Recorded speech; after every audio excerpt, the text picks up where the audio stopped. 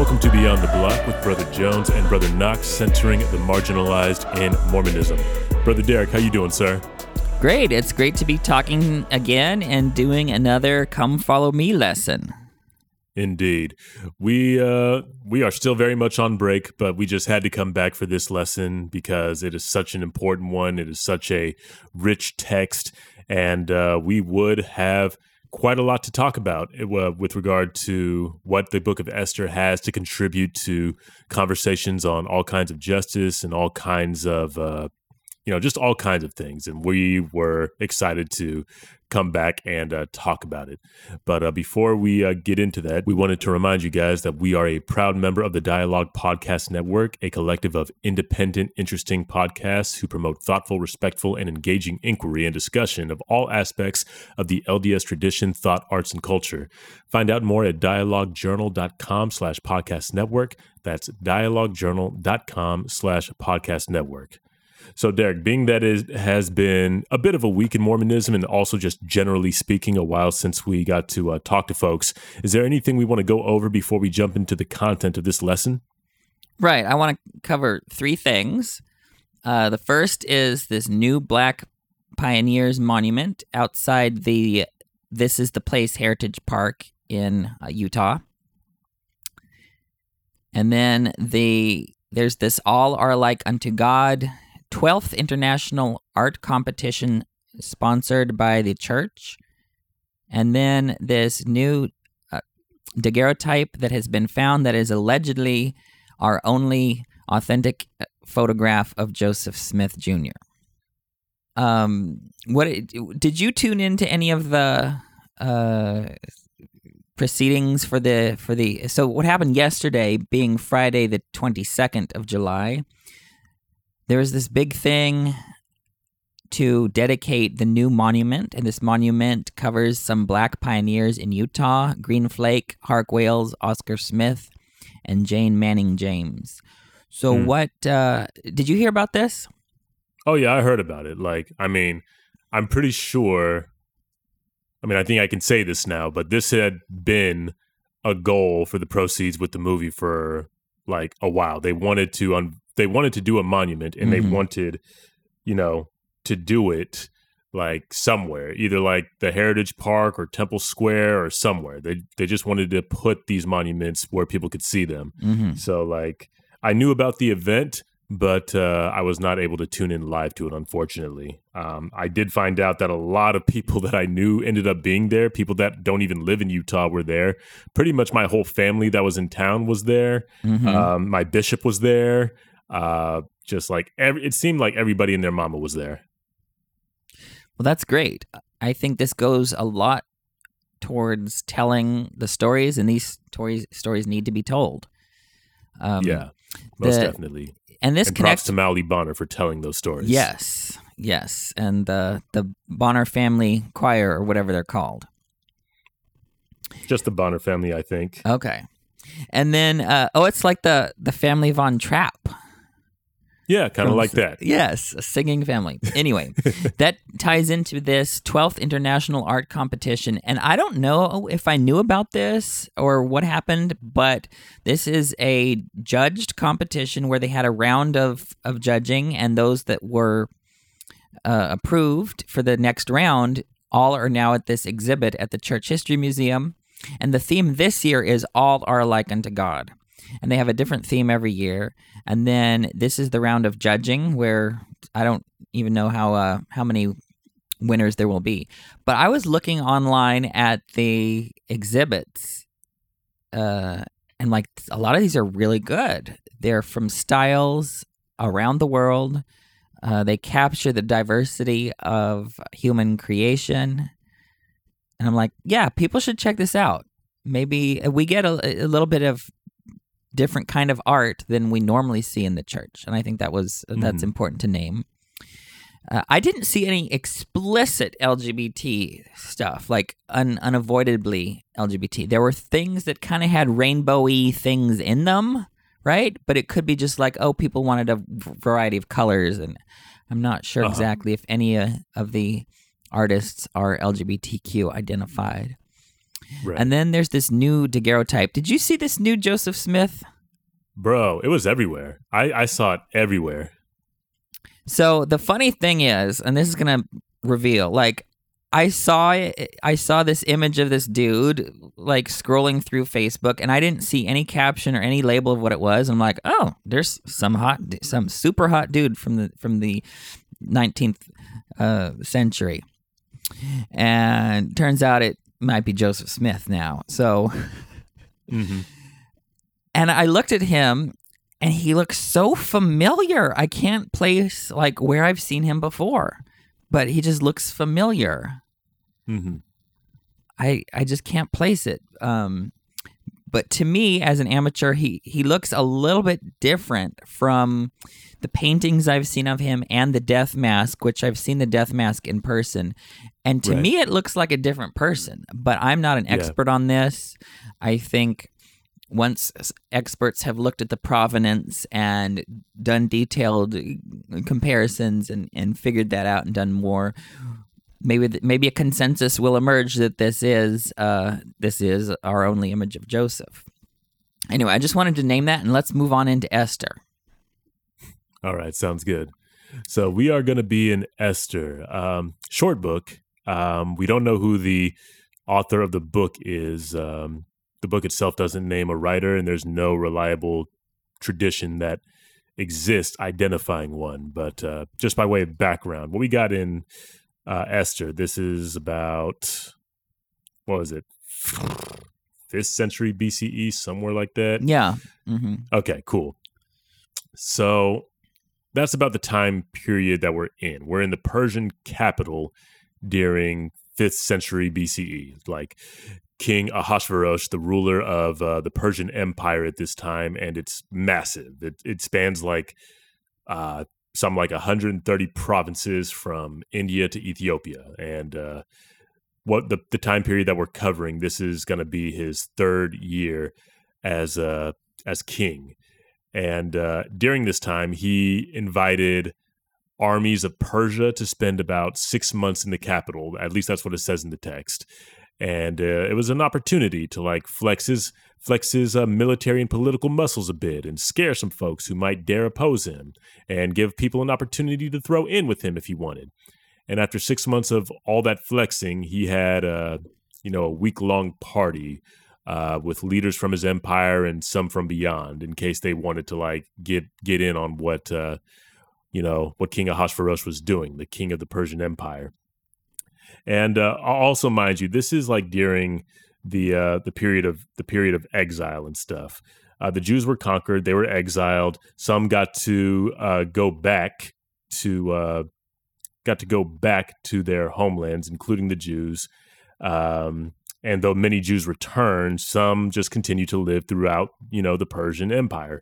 And the events of the Book of Esther took place during the reign of King Ahasuerus, who like we also call King Xerxes. So if I like switch back and forth between Xerxes and Ahasuerus, that's why. But Ahasuerus is what's in the text. I'm going to try to say that as much. It's also really hard for me to say, though. So if I go back to Xerxes, like, don't blame me or nothing like that. Just doing the best I can.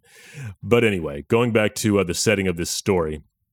After the 6 months of military muscle flexing, we get to a real part. Okay, and also something to note about King Ahasuerus, he's got like a reputation as an irresponsible and impetuous leader, in addition to being like a drunkard and having a whole harem. And before the story really starts, basically we're already introduced to a king who clearly violates so much of what a king ought to be according to God. And to make matters, he reminds me so much of Trump. I just now thought of this. I mean, I wasn't going to say nothing, but like because you read about this guy and you read about all the luxurious stuff he had going on in the beginning of this text, you're just like, oh snap. Right. Oh snap. Ahasuerus is like really tuned into his ego. He does not like being offended. He always wants his way. He's into women. He's into beauty pageants. He's into. Oh my gosh! I didn't even consider that. But yeah, you're totally right. And the other thing is, he's probably the most complex character we have in the narrative of Esther, but even then, a lot of the complexity is that the king is just reacting to the latest tweet he heard from someone, right? Just like Trump, he would go off on the latest thing he heard. The same thing with Ahasuerus is he's very much influenced by the most recent thing that someone told him, and you can see this throughout the text. And I don't want to take too much time on that, but back to what you were saying about. Oh yeah, my bad. Yeah. So yeah, to make matters worse, and this might be, I didn't even consider this, but like the analogy goes well with this. Even though advisors up the chain could see his shortcomings, the king had surrounded himself with like a bunch of yes men, a bunch of people like him. And by the time we begin the story of Esther, this kind of week-long party that came after the 6 months of military flexing, that party is in full swing, complete with like overindulgences of all kinds. Food, drinking, dancing, probably sex too, and like a lot of other things. And this is where it's at this point that we meet Queen Vashti in the text. And the first major event of Esther's story that propels this narrative also begins to happen around this time. So we're told that Queen Vashti is hosting a banquet for the women in the palace. So the men and women's areas were separated, even though I don't think at this time, mixing men and women was really prohibited at this particular point. But anyway, this just meant that the men were partying by themselves as they engaged in these excesses. And then in a drunken state, the king asked his servants to go get Queen Vashti to show her off to the dudes at the party, which again includes some important and powerful people, military and political leaders and such. And we don't know what Vashti was thinking when she got word that the king wanted her to show up to a room full of drunken, powerful men. She likely knew she'd be diminished or disrespected in some way. I don't know, but like we can only assume. Anything could happen in that room. That much we do know. Viewed as a possession of the king and interpreted by many Jewish sources as a command to show up naked, sexual assault was definitely a possibility. It would make total sense for a woman, but especially the queen, to not want to enter a room unclothed, full of powerful drunk men who had been partying for literal days. Whatever she was thinking, Vashti, who took what Harriet Beecher Stowe called the first stand for women's rights, she refused to go. And in doing so, she set in motion the events of Esther. And predictably, the king was mad. What Vashti did wasn't just a marital issue, but a legal one as well. She refused a direct order from her king. In addition to the legal ramifications, there were heavy social ones too. Queen Vashti just made the king of the massive Persian Empire look dumb in front of his subordinates and people he was trying to subordinate. With a single act, she undermined the dude's power that he'd been flexing for half a year. Vashti disrupted the political hierarchy and the gender hierarchy, and in so doing, she caused these fears listed in verses 16 through 18. I'm going to just read those real quick. Mm-hmm. So 16 through 18 in chapter 1. Not only has Queen Vashti done wrong to the king, but also to all the officials and all the peoples who are in all the provinces of King Ahasuerus. For this deed of the queen will be made known to all women, causing them to look with contempt on their husbands, since they will say, King Ahasuerus commanded Queen Vashti to be brought before him, and she did not come. This very day, the noble ladies of Persia and Media who have heard the queen's behavior will rebel against the king's officials, and there will be no end of contempt and wrath! ! Close quote. Bro, Queen Vashti done put the fear of God in all these men. They're afraid that if word gets out that Vashti can say no to her husband, then all the other women can say no to their husbands. And we just can't have that, can we? So they made a public example of Queen Vashti in response to this whole incident. She's banished, and we don't hear her name again in the text. We don't hear her name ever again. But there's a few things I want to say about this. First off is just the simple fact that Vashti needs to be talked about more. Like several influential women influential woman figures throughout history, she's largely forgotten and forced to take a back seat to others. A theologian, Brenda Salter McNeil, she makes an analogy that I really like, that Vashti is to Esther what Ida B. Wells is to Rosa Parks. We know far more about the latter than we do the former.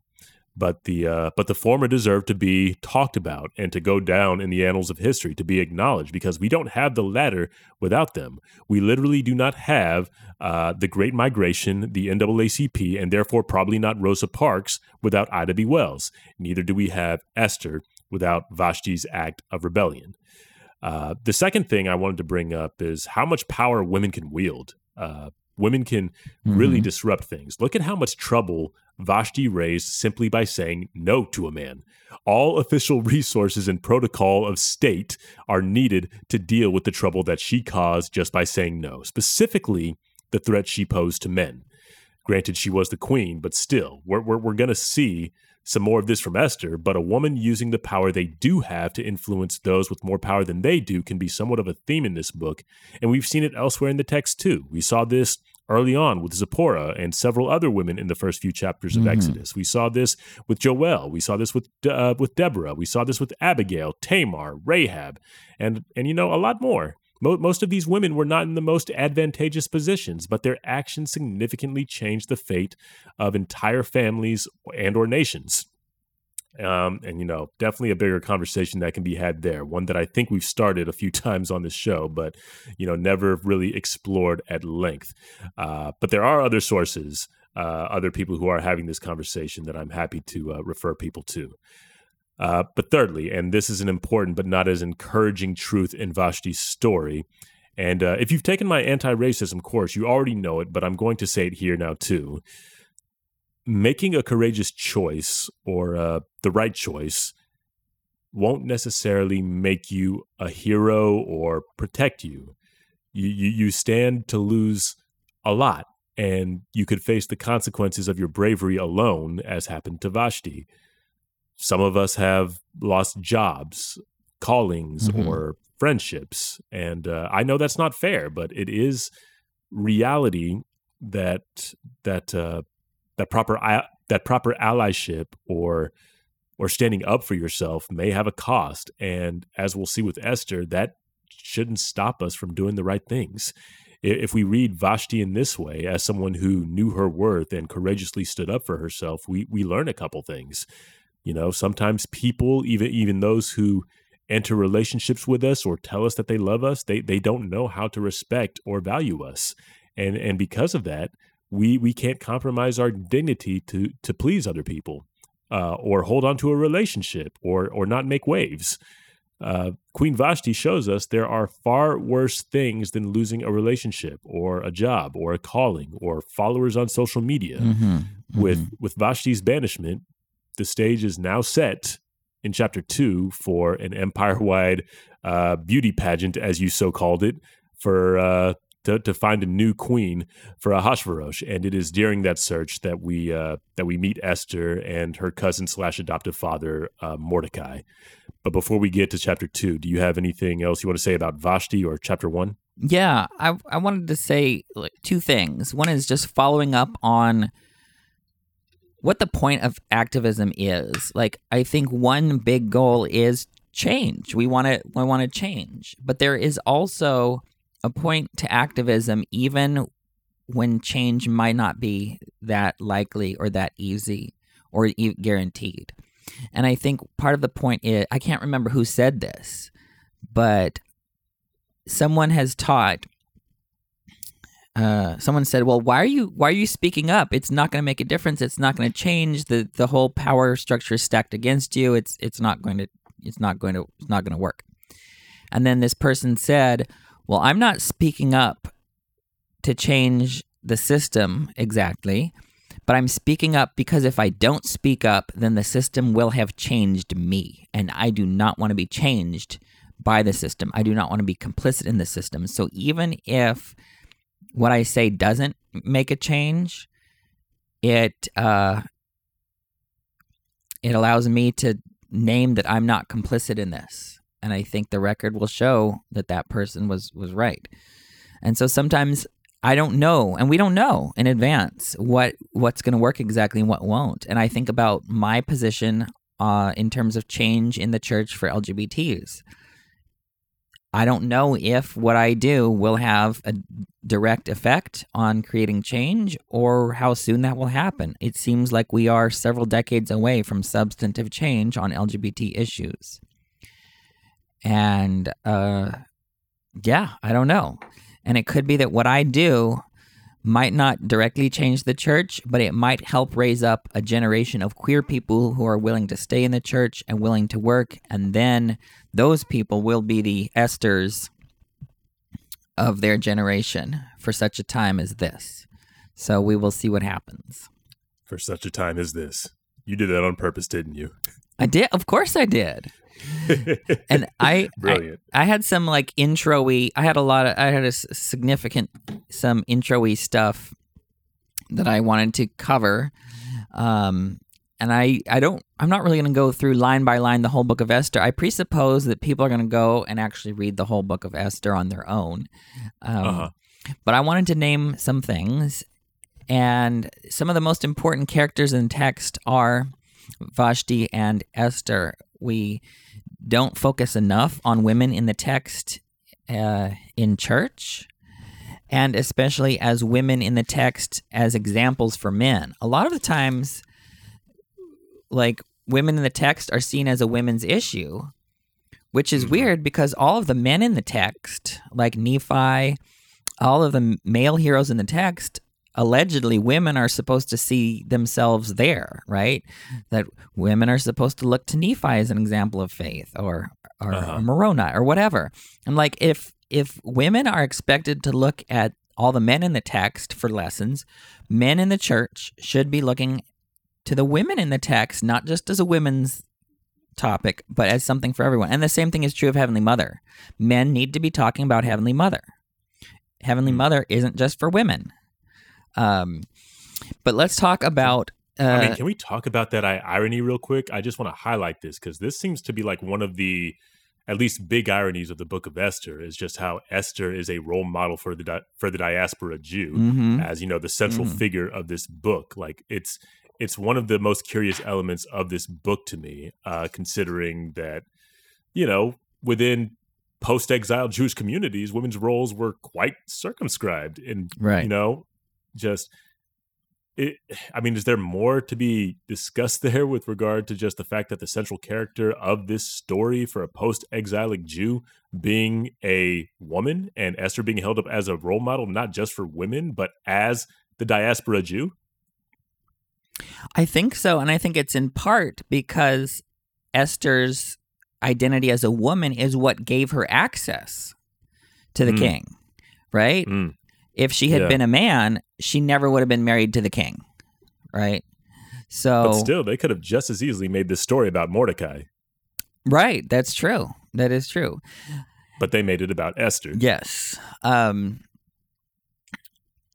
is true. I think that Esther does serve as a good role model for, and I think the whole point of the Esther story, especially when you look at chapter 9, is to sort of retroactively explain to people the origin of the Purim holiday. And I'm not going to get into the details on that. But it seems that Esther was written at a time where the holiday is already celebrating and then being celebrated, and this explains why. Right. So, and they read the story every holiday, right? Right, yes. Okay, just making sure.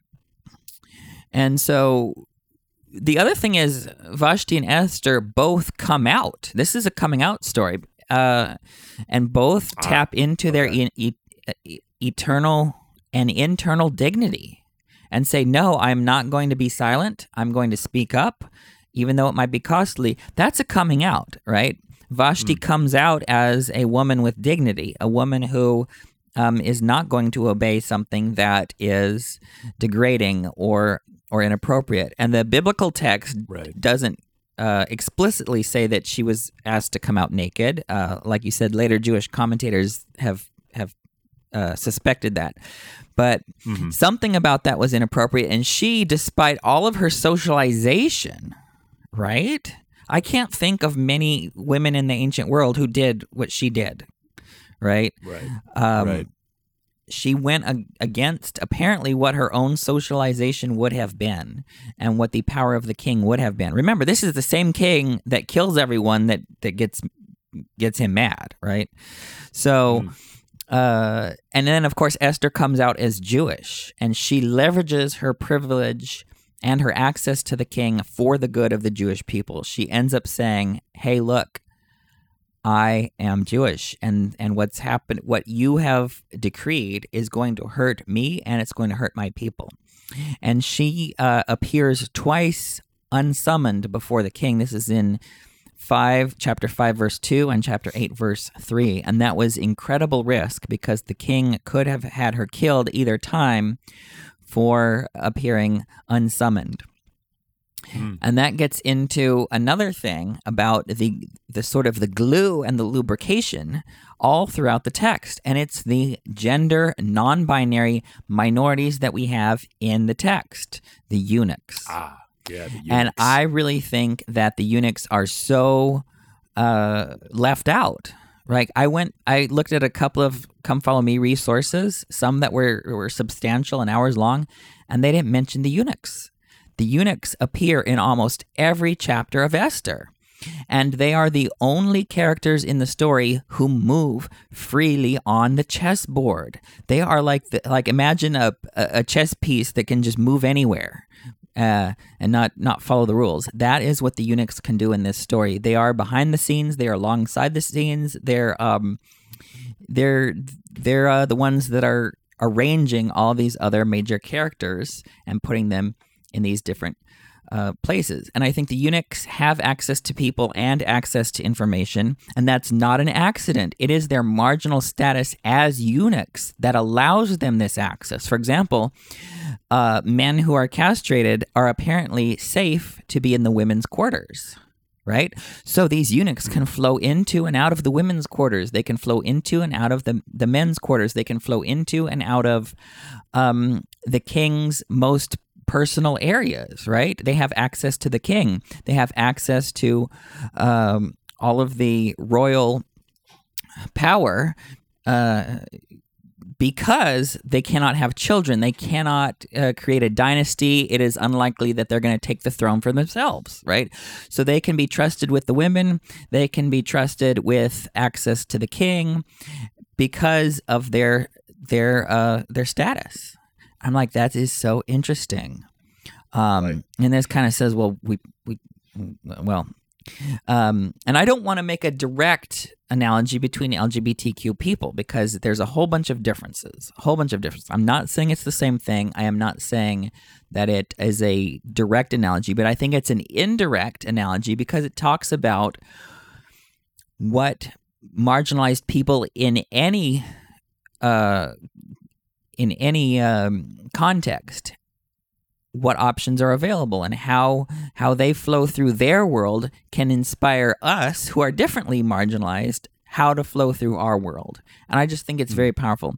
And especially I'll talk more about eunuchs in a moment. But with God, right? When we talk about the eunuchs in Isaiah 56, it's a little bit about the relationship with God, because that doesn't tell us exactly. Eunuchs aren't the same as LGBTQ people today, but the God is the same, right? And so the way that God treated eunuchs in Isaiah 56 can help us figure out how God will treat LGBT folks today. And I'll come back to that. But I wanted to talk about another thing, and this is a very important detail in the book of Esther, and it's that we do not hear or see God on stage in the plot. There is no mention of God, at least in the Hebrew. What? There's no mention of God at all in this text. Oh, yeah, of course. I thought you knew that. Yeah. I mean, I suspect, I just realized I wasn't thinking about it. Now that you say it, I don't recall God ever being mentioned, but I'm just like, oh, shoot. Yeah, there's God no is never mention mentioned in this text. of prayer, of covenant, of the Torah, of God's promises to people. At least in the Hebrew text, there is mention of fasting, but there is no mention of of prayer or of God or of any of that stuff. And so what do we make of that? We do not see or hear God on stage. And I want to say a couple of things about that. One is, it's so interesting that we have the eunuchs all over the place in almost every chapter, but there's God in none of the chapters. And I think, that is a very interesting point. But I think part of it has to do with God's timing. People, and this is abusive and manipulative to say, you just need to wait on God's timing and don't demand revelation. Like, people who say that have zero direct familiarity with the Bible. I'm just going to say that. If you say, just wait on God and God will get to it, and you have no business talking to God. You have no business asking or seeking or knocking, or you have no business, if any of you lack wisdom, let him ask of God, right? Anyone who says, just wait on God's timing is being manipulative and abusive, or they're completely unfamiliar with the Bible. So what we see here is that God's people took initiative and responsibility. They didn't just wait on God. They said, we're going to arrange stuff. Esther and Mordecai arranged things. They worked. They did stuff to make their... they engaged in activism. They took the initiative and responsibility on themselves to get the plot going in a favorable direction. So for the people that don't know, an enemy of the Jews, Haman persuaded the king to genocide all of the Jews, and then Esther and Mordecai strategized a way of resisting that, and they succeeded in the end. But I do want to say that there are some additions to Esther in the Greek text. This is the Septuagint. And the Septuagint text is canonical in Catholicism and in Eastern Orthodoxy. And so they actually have God in their text of Esther. So the Septuagint actually adds in God and explains it in terms of God. But we can make sense of the text the way it is here in terms of, God is working behind the scenes. And sometimes we need to take initiative, and then later generations will say, whoops, look at how God was doing it. And I think that's what we as queer people have to do in the church today. We need to take the initiative, and then later generations will look at it and say, look how God was moving behind the scenes, right? Right. And this gets a very interesting point about Heavenly Mother, because I think for the text of Esther, for men to read the text of Esther, and there's no mention of a male God, there's no mention of a female God, there's no mention of Heavenly Father or Heavenly Mother, right? Mm-hmm. I think this is an imaginative way of saying, like, we who are men look at the book of Esther and see no God in the text. Imagine if all of the scriptures were like Esther and we didn't see God the Father anywhere. That is what many of our sisters in the church are feeling when they look at our scriptures, when they look at our conference talks and see little to no mention of Heavenly Mother. It would be like all we had is the book of Esther, right? Where both God, Heavenly Father and Heavenly Mother are completely behind the scenes. So in a way, Esther has equality for Heavenly Father and Heavenly Mother because neither one is mentioned. But this is kind of a really roundabout way of saying Esther gives us an imagination and some empathy for what many sisters in the church feel like. I mean, I would feel deprived if all we had was Esther.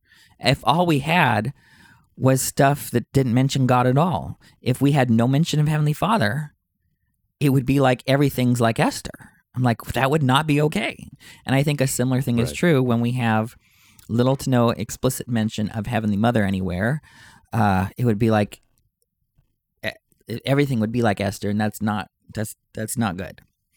I also want to name that, according to the Talmud, Esther was a woman prophet, one of the 7 women prophets who are named explicitly, and those are Sarah, Miriam, Deborah, Hannah, Abigail, Huldah, and Esther. And we'll get to see this later. There's a large space to talk about racism and genocide in the text because Haman is racist. And Ahasuerus is complicit in following Haman's racism, right?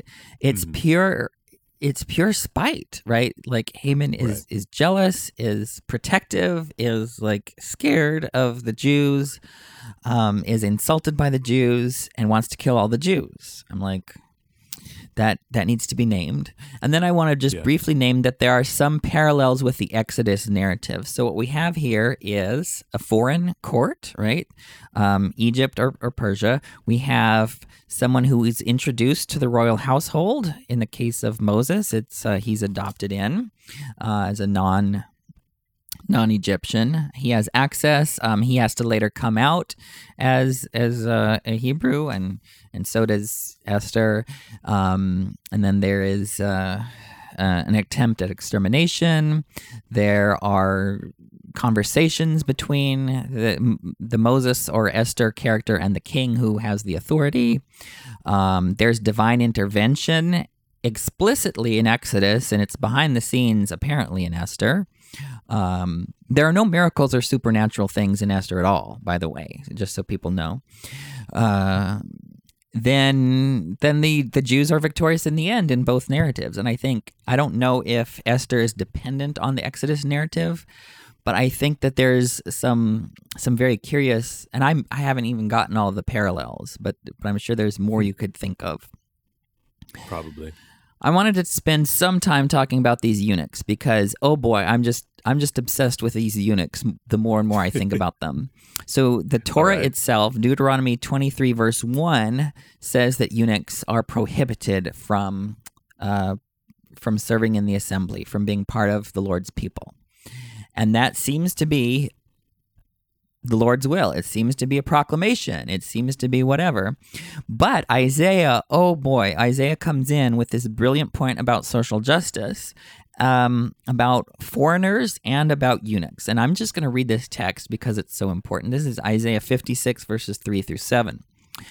Isaiah says, "No foreigner who becomes a follower of the Lord should say, 'The Lord will certainly exclude me from his people.'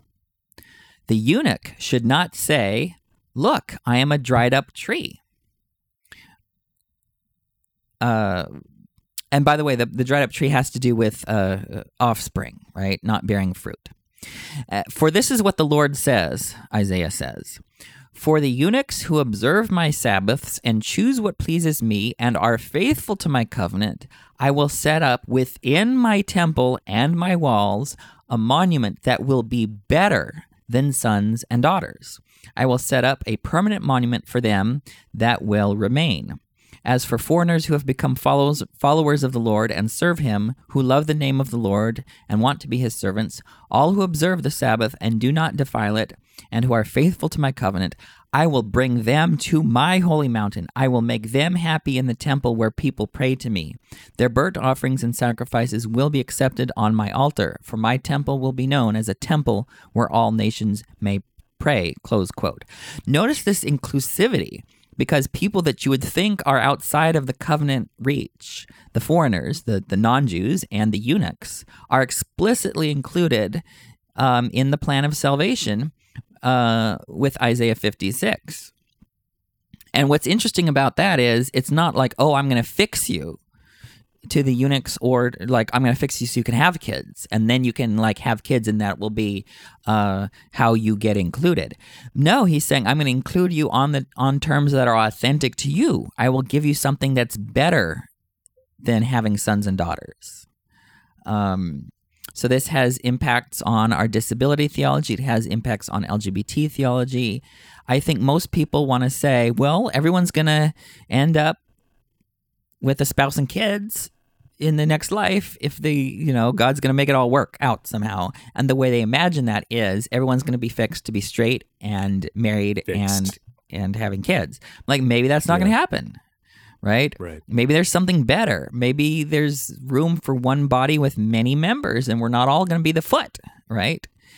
Mm-hmm. And so I love the fact that there is a permanent monument for them to do the best they can with the covenant, which does not include reproduction, right? They're not going to be able to be fruitful, multiply.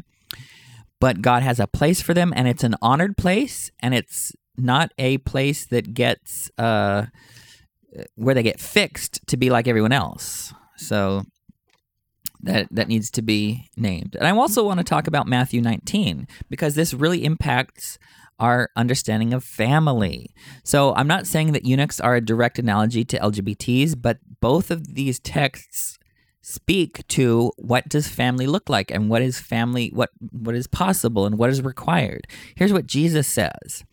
Now I just got a name that we are the Church of Jesus Christ of Latter-day Saints. No other middle name should be put in that place. We are not the church of the president of the church. We're not the church of Derek Knox. Oh boy, that would be bad. We would all be doing family homo evening if I were the president. But thankfully, we've got the Lord as the leader of the church, right? And this is what the Lord has said in Matthew 19. Now I say to you that whoever divorces his wife except for immorality and marries another commits adultery. The disciples said to him, if this is the case of a husband with a wife, it is better not to marry. He said to them, not everyone can accept this statement, except those to whom it has been given. For there are some eunuchs who were that way from birth, and some who were made eunuchs by others, and some who became eunuchs for the sake of the kingdom of heaven. The one who is able to accept this should accept it. He doesn't say, oh, well, you need to get married anyway. You need to get married and have kids. He says there's an honorable place for people who do not marry and have kids. Isn't that amazing? Like, all this talk about family and these Instagram families that have a mommy and a daddy and 3.5 kids, like, that's not even the beginning of what the kingdom of heaven looks like for people. There's way more room in the kingdom for alternative families, for people who choose not to have kids, for people who are not able to have kids, for people who do not marry or choose not to marry. There's just a whole bunch more room, and they are throwing Jesus under the bus by making everyone into, well, it's all about you have to have a husband and a wife in order to be exalted. People just need to take that in light of what Isaiah has said, in light of what Jesus has said. They need to take that narrow-minded thinking and shove it up their proclamation. Right? Like, the gospel is way bigger than these things. And I want to talk about the eunuchs in the book of Esther because, like I said, they are the glue behind the scenes, or the lubrication behind the scenes. They are the ones who are the messengers. Like, Mordecai and Esther don't even get to contact directly. They have to convey their messages through the eunuchs. That is how messages got passed between Vashti and Ahasuerus. It was the eunuchs who arranged the Miss Persia contest. It is the eunuchs who helped Esther win the Miss Persia contest. And back when it was time to deal with Haman, because, of course, the king realizes that Haman is behind the plot to kill his wife, Esther. He's like, oh, I'm mad. I got to figure out what to do. And it's one of the eunuchs in chapter 7 who says, oh, guess what, king? It was one of the eunuchs who said, guess what? Don't you remember you built a gallows originally intended for Mordecai? Just use that, right? I think that is so... Haman on it. What? Yeah, go ahead. And then... Yeah, let me look at this. Verse 7, verse 9. Harbona, one of the king's eunuchs, said, indeed, there's the gallows that Haman made for Mordecai, who spoke out in the king's behalf. It stands near Haman's home and is 75 feet high.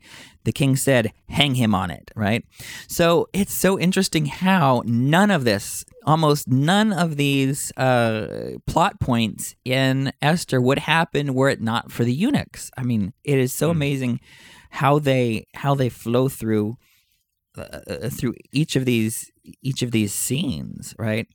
And I think we who are in the church, who feel on the margins, we actually should say, it all depends on how you look at the story. You can look at us as marginal, but you can also look at us as, maybe some people tell the story with certain characters as the center, but you can also tell the story differently. You can tell the story with us as the center, with us as the whole the whole everything.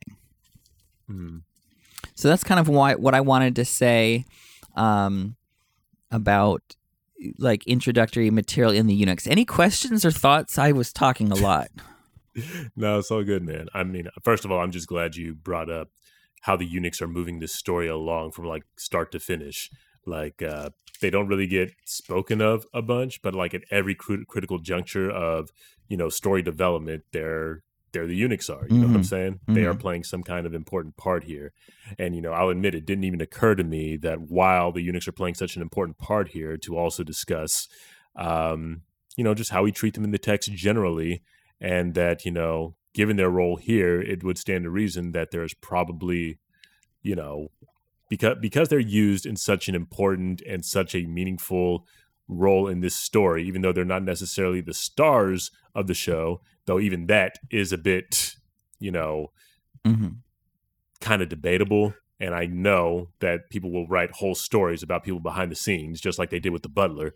But I'm just saying, like, I'm glad that you have taken a moment to talk about characters that have been so pivotal to the story and also lifted them up in ways that, you know, not just highlight them, but also validate their role in this story and validate their position in society and therefore in God's eyes. Yeah, and I think this is a common theme throughout the biblical narrative. It's people's marginality that ironically gives them access.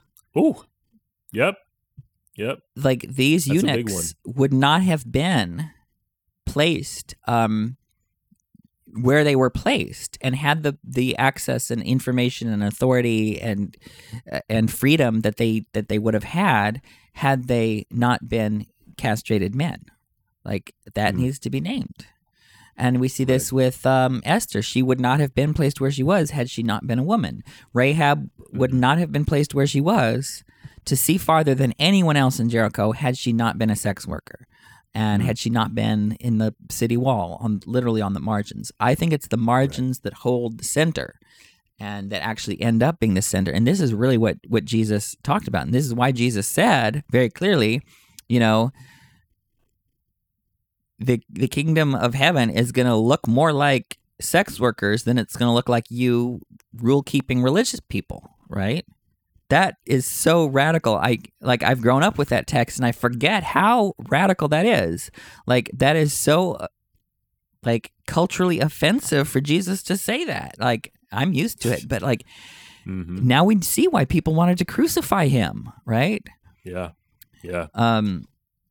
And I want to go into Esther chapter 4 because this is a part of Esther working up the courage to come out to her husband. And so this is Esther 4 verses 12 and 14. Is this connecting to a point that you made before, or is this a chronological move? Because if it's chronological, I wanted to go back to 2. Oh, yeah, let's go to 2. Okay.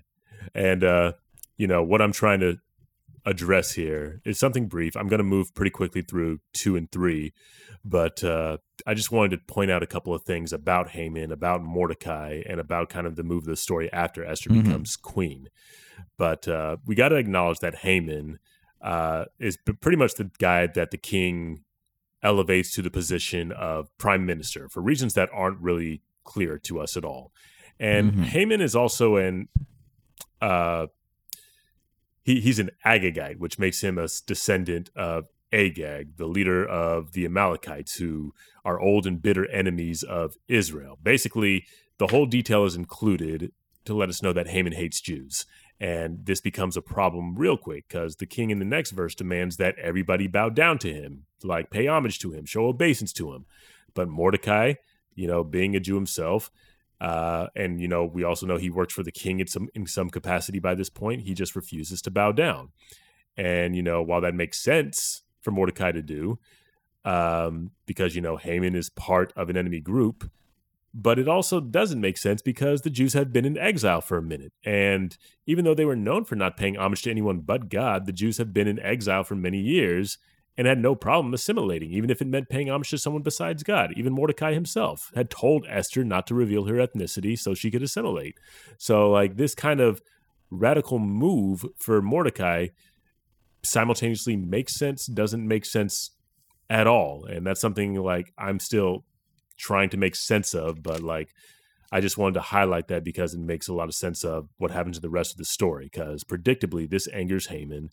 And rather than taking it up with Mordecai himself, Haman decides to take his frustrations out on all Jews, using both fear and his position as his weapon.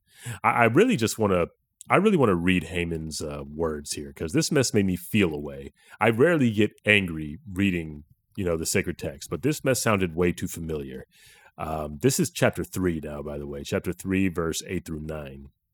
So this is Haman saying to King Ahasuerus, quote, "There is a certain people scattered and separated among the peoples in all the provinces of your kingdom. Their laws are different from those of every other people, and they do not keep the king's laws, so that it is not appropriate for the king to tolerate them. If it pleases the king, let a decree be issued for their destruction, and I will pay 10,000 talents of silver into the hands of those who have charge of the king's business, so that they may put it into the king's treasuries," close quote. So Mans is basically saying, these people are different, their customs are different, they're not like us, therefore they are less than us, and therefore they are a threat, and we got to get rid of them. Like, how familiar does that sound? This is it's the same story. The same. As yes, we always hear this.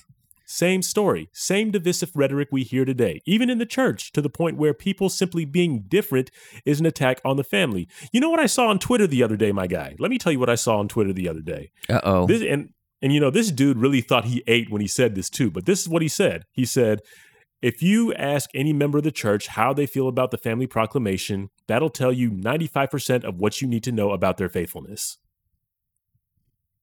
Like, how committed and how myopic does your view of our theology have to be to the point where you feel like your homophobia is 95% of your faithfulness, and that anyone who would dare oppose it is an apostate? Like, that is just pathetic. It is sad. It is disappointing. It's awful, man. Like, people simply being different is an attack on the family. That's where we're at right now. We obviously see this racially too in the country. Like, you could very well make a case that folks espousing white supremacy, they don't just want the separation of the races, but want the extermination of them. Like, there are many who use stereotypes and generalizations to lump certain people from the same culture or nationality into one group. Like, we saw this with internment camps. We saw this with efforts to determine who might be a terrorist. We see this in our treatment of Latinx immigrants. Like, with some fear, with some misunderstanding, and a lack of compassion, one person doing something illegal or untoward can be all that's necessary to justify racial and ethnic profiling. That's what it was with Haman. That's what we see in a lot of the media. Man was ready to off an entire ethnic group just because Mordecai wasn't going to bow to him. And what's messed up is the king actually agrees to Haman's proposition on fear alone. He basically tells Haman, look, keep your money, or use it however you want, and do what you wish. And he agreed to the violent genocide of Jews because he's afraid of their otherness. And again, we still see that today with various groups. We are willing to treat people terribly. We're willing to exclude them and even exterminate them simply because they're being different. And nowhere, I think, is that more apparent than our transgender siblings. Like, we have seen a regular pattern of their death, of their murder, simply because they are different. Like, and we don't hear a lot about them because we don't, like, to be frank, we don't care nearly enough about our transgender siblings. So, yeah, you just see what the role of fear and power and a lack of compassion can really do, and what kind of terrible instrument that can be in the hands of somebody like a Haman. Yeah, it is so interesting, right? And I think now I've been to a number of, so on the holiday of Purim, they read, I mean, Jews read, even to this day, of course, from the scroll of Esther in Hebrew. And it's an amazing thing to listen and to participate and to watch, because they make a big festivity out of it. Many wear costumes, and they have noisemakers that they use, that whenever Haman's name is chanted, they have the noisemakers that blot out his name. Oh. And I think that's How's that for legacy? Yep, and we should do that with certain other people, is just blot out their name with noise.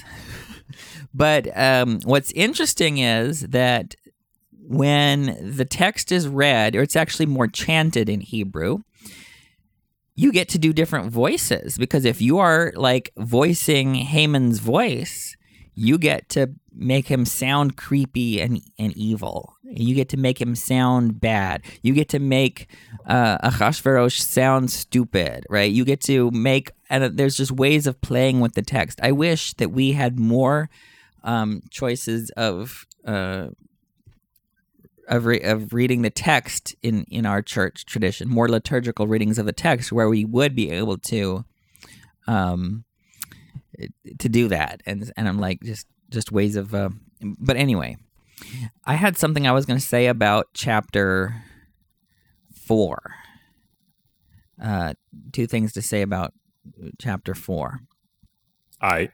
Well, it has to do with this is Esther and Mordecai working up the courage to come out to the king. And at first, Esther doesn't want to do it.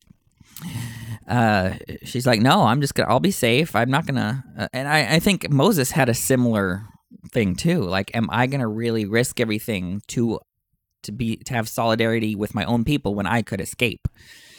And part of Mordecai's point is, well, you might not actually escape. But anyway, like I said, they're passing back notes through the eunuchs. And by the way, the eunuchs are the ones, we didn't cover this, but back in chapter 2, Mordecai got standing with the king and got respect and trust from the king because Mordecai exposed a plot against the king's life by 2 of the eunuchs, right? So 2 of the king's eunuchs were planning to kill the king, and Mordecai informed the king, and from then on, the king trusted Mordecai. So Mordecai used his knowledge to gain favor with the powers, and then he was able to later deploy that. Now, of course, the king had to be, like I said, this king is a Trump figure. He only remembers the thing he's read in the last 30 minutes. So the king had to be reminded from the royal records about this. But anyway, let's go back to Esther chapter 4, and here's what happens. This is verses 12 through 14. When Esther's reply was conveyed to Mordecai, he said to take back this answer to Esther. Don't imagine that because you are part of the king's household, you will be the one Jew who will escape. If you keep quiet at this time, liberation and protection for the Jews will appear from another source, while you and your father's household perish. It may very well be that you have achieved royal status for such a time as this. Such a time as this. For such a time as this. And I think about this sort of as a queer person and the courage to come out. Like, yeah, I could, and I think it's true. Eventually, we're going to have queer liberation in the church. I don't know how or when or under whose watch, but it's got to happen. It's going to happen. We can see this is where all the facts are going. God is on the side of queer people. Our society is changing, at least in the in North America and Europe, and it's actually changing worldwide too, but just on a different rhythm. But anyway, it's going to change. And so the question I have is, am I going to be part of that change or not? And I've got to remind myself, if equality for queer people is going to happen, it's going to happen. Right. Am I going to get credit for some of that or not is my choice. And I want to be here to work on it. And I want to say, I was here for such a time as this. Mm-hmm. You showed up. And I'm not going to be afraid. I'm not going to be afraid. Like, she didn't know. She risked death to do this. And I should be willing to risk all sorts of things in order to speak up for my people in the church. I'm going to get pushed back from the people on that, like that Twitter person. That Twitter person's going to have something to say to me, right? But I need to do it anyway. Yeah. If we can just talk about this whole exchange between Mordecai and Esther, because this is super illuminating to me. Because, like, chapter 4, by the way, this is just after the decree like went out and stuff. And at this point, Mordecai shows up outside the palace, dressed in sackcloth and ashes, lamenting and making a scene. And when Esther finds out about the scene, mind you, Esther has been queen for like a minute, like 4 or 5 years by this point. She's distressed, she's isolated, and she has no idea what's going on the outside world. She doesn't know what's happening outside the palace. She didn't know that in every province there was profound grief among the Jews like Mordecai and herself. So like operating off what she can only observe, she tried to send the man some clothes to put on so he, take off his sackcloth at least, but he doesn't accept them. It's a really interesting episode because, I guess because of two things. One being that Esther clearly cares about Mordecai. This is the dude that raised her when she had nobody. She wanted to help him, probably pained her to see him like that. She was like, what's going on? What's your deal? But on the other hand, she's clearly uncomfortable with Mordecai's behavior, and her response to him demonstrates how little she understands about what's going on, and even a degree of insensitivity. Like, sending him clothes communicated how little she understood the situation. It seemed to communicate the sentiment, dude, pull yourself together. You're making a scene, and it's weird. Like, take that noise away. It's such a fascinating duality. Like, she wanted to help, but her cluelessness and discomfort caused her to act entirely inappropriately. It's a very common thing to see this day and age, particularly the people who might say that people like you and I are overreacting to stuff. But this is ultimately why Mordecai sent the clothes back. He didn't want to be clothed. That wasn't the problem. More specifically, he didn't want to be silenced. He didn't want to be pacified. He didn't want to be ignored or placated or otherwise forced to compose himself because Esther was uncomfortable with his grief. Like, he wasn't going to do that nonsense. He would not be silent. And it reminds me of a quote that James Baldwin said, like, if I love you, I'm going to tell you where you've fallen short. Like, that's just what I got to do.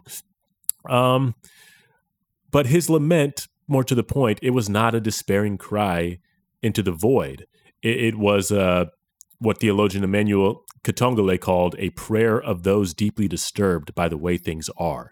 It was a way to call public attention to an egregious problem. And this is something I need people to understand about, what you and I do.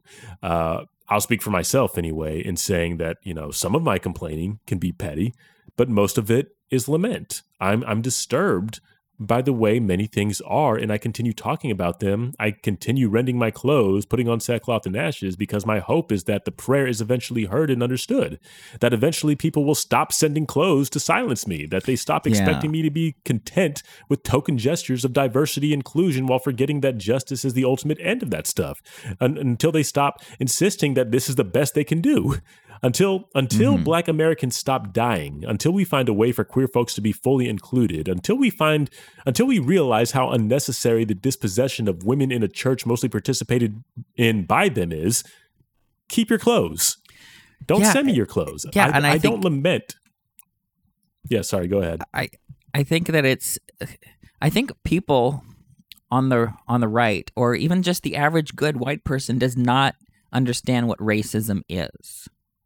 And that's what Esther did. They think, there's good or maybe not semi-good white people who think racism equals someone yelling the N-word or it's Aunt Jemima on the bottle, right? That's what they think racism is. They don't see the disparities in policing. They don't see the disparities in education and in funding. They don't see the substantial risk that may or may not be obviously tied to race according to the definition of certain white people, right? And I think that's where critical race theory comes in, is a lot of this stuff isn't overt. It isn't like traceable to just this most obvious discrimination, right? But there's a whole bunch of stuff going on. And so when people say, oh, there's no racism in the church, they think about, well, I don't hear anyone saying the N-word, which apparently happens a lot more than people would want to admit still. Yeah. But anyway, this reminds me of something that's interesting. Like, I used to look at the Esther story, and for years I just kind of assumed that Esther and Mordecai were the heroes. And in a sense they are. But in another sense, they don't always act completely above board or completely honorably. They've got some complexity too. In some ways, the only truly honorable person in the whole narrative is Vashti, right? She's completely above board. Like Esther and Mordecai end up perhaps more bloodthirsty than they need to in the end. They look for vengeance and not just justice. They triumph and celebrate over the defeat of their enemies rather than mourning the loss of fellow children of God who could have been reclaimed for repentance. Right? There's just some things. Even the way that Mordecai and Esther, treat each other isn't completely honorable either. They're both in a very tight spot, trying to do what they can, and so they end up anyway sort of exploiting the situation. Well, here's what I want to say is I want to get to this verse from Esther 8 verse 6, and this is her appeal to the king. I'm jumping forward, I know, but this gets to the courage that she had in coming out. She says, "For how can I watch the calamity that will befall my people, and how can I watch the destruction of my relatives?" I feel the same thing about queer people. Like, how can I watch 90% of people, 90 to 95% of LGBTs in the church fail, right? From a spiritual, inclusive standpoint, I think so many of us leave the church or are disgusted with the church or are pushed out of the church or we succumb to being colonized by the church's homophobia and go all the way the other way and become anti-gay. We do not have very many successes in our church, which means there's a structural problem. But I want to go back to this engagement with Esther. So the part that I quoted when she said, I didn't quote her message to Mordecai, but she said in verse 11, basically, I can't go to the king because he could put me to death. And that's when, through the eunuchs, Mordecai replies to her, why do you think that you'll escape, right? Liberation's going to come anyway. Why would you think that you're going to escape? It might be that you're put here for such a time as this. And here's Esther's reply, verses 15 and 16. Then Esther sent this reply to Mordecai. Go, assemble all the Jews who are found in Susa, that's the capital, Shushan in Hebrew, and fast in my behalf. Don't eat and don't drink for 3 days, night or day. My female attendants and I will also fast in the same way. Afterward, I will go to the king, even though it violates the law. If I perish, I perish. Wow, that's amazing. She decides, I'm going to do it. I'm going to come out. I'm going to interrupt the king, even though if it's unwelcome, I'll be put to death. Because I've got to save my people. If I die, I die, but I got to do the right thing. I've got to count the cost, and I'm going to hold the powers that be accountable. And then so this is a turning point in the story. And here's something interesting. I got a request online to cover the Greek additions to Esther, which I wouldn't have done except someone requested it. And here the Greek text inserts a prayer of Mordecai. And so I want to read this prayer. And as I'm reading this, I want people to think about a couple of things. The titles that Mordecai chooses for God are very explicit, and they're inextricably tied into what Mordecai's asking of God. The praises that Mordecai has for God tie directly into what Mordecai expects from God. So naming God and praising God ends up being the grounds for holding God accountable. Naming God's power as creator, naming God as the covenant maker, the one who made a covenant with Abraham and Abraham's descendants, that is the foundation for the prayer. And so for people who want to spice up their prayer life, think about how you name God in the prayer, and that will, the petitions will flow from the praise of God. Well, anyway, so here is Mordecai's prayer. And this is the edition that's listed as edition letter C, or sometimes it's numbered as Esther 13, but it goes in here at the end of chapter 4, right after Esther says to Mordecai, I'm going to do it. I'm going to come out to the king. Here is what it says. Mordecai went away and did exactly as Esther had commanded. recalling all that the Lord had done. By the way, this is the, like I said, we don't get in the Hebrew text the Lord or God mentioned at all. So here it's prominent when you've got the Lord mentioned. Recalling all that the Lord had done, he prayed to him and said, O Lord God, Almighty King, all things are in your power, and there is no one to oppose you in your will to save Israel. You made heaven and earth, and every wonderful thing under the heavens. You are Lord of all, and there is no one who can resist you, Lord. You know all things. You know, O Lord, that it was not out of insolence or pride or desire for fame that I acted thus in not bowing down to the proud Haman. Gladly would I have kissed the soles of his feet for the salvation of Israel, but I acted as I did, so as not to place the honor of man above that of God. I will not bow down to anyone but you, my Lord. It is not out of pride that I am acting thus. And now, Lord God, King, God of Abraham, spare your people, for our enemies plan our ruin and are bent upon destroying the inheritance that was yours from the beginning. Do not spurn your portion, which you redeemed for yourself out of Egypt. Hear my prayer. Have pity on your inheritance and turn our sorrow into joy. Thus we shall live to sing praise to your name, O Lord. Do not silence those who praise you. All Israel, too, cried out with all their strength, for death was staring them in the face. So I am just so moved by Mordecai's prayer and the Jews' response as well.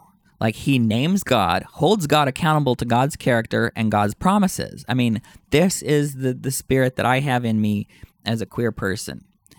And that's probably, we're running out of time. So you're going to have to read the rest of Esther on your own and figure it out. What do you have to add? Oh, gosh. At this point, nothing. Like, I mean, that prayer was beautiful. I did not know that was a thing, and I'm glad you went and introduced it to us. So, thank you. And yeah, I think I more or less said what I wanted to say, this is a short book, but obviously we could have spent more time on it. And I think we have said enough today. So yeah, I think I've said enough to do today too. All right, then we'll go ahead and tape and clip it there. But before we close things up, I want to remind you that Dialogue, a Journal of Mormon Thought, has podcast partners we want to put you onto. One of them is the Fireside Podcast with Blair Hodges. Features in-depth interviews about religion and culture, featuring brilliant writers, scholars, activists, and more.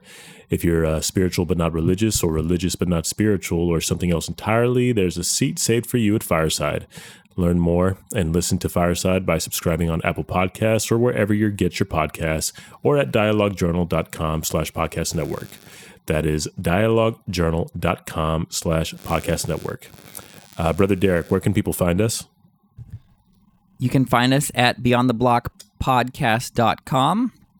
Also on Twitter and Instagram at btblds.org, and by searching for us on Facebook.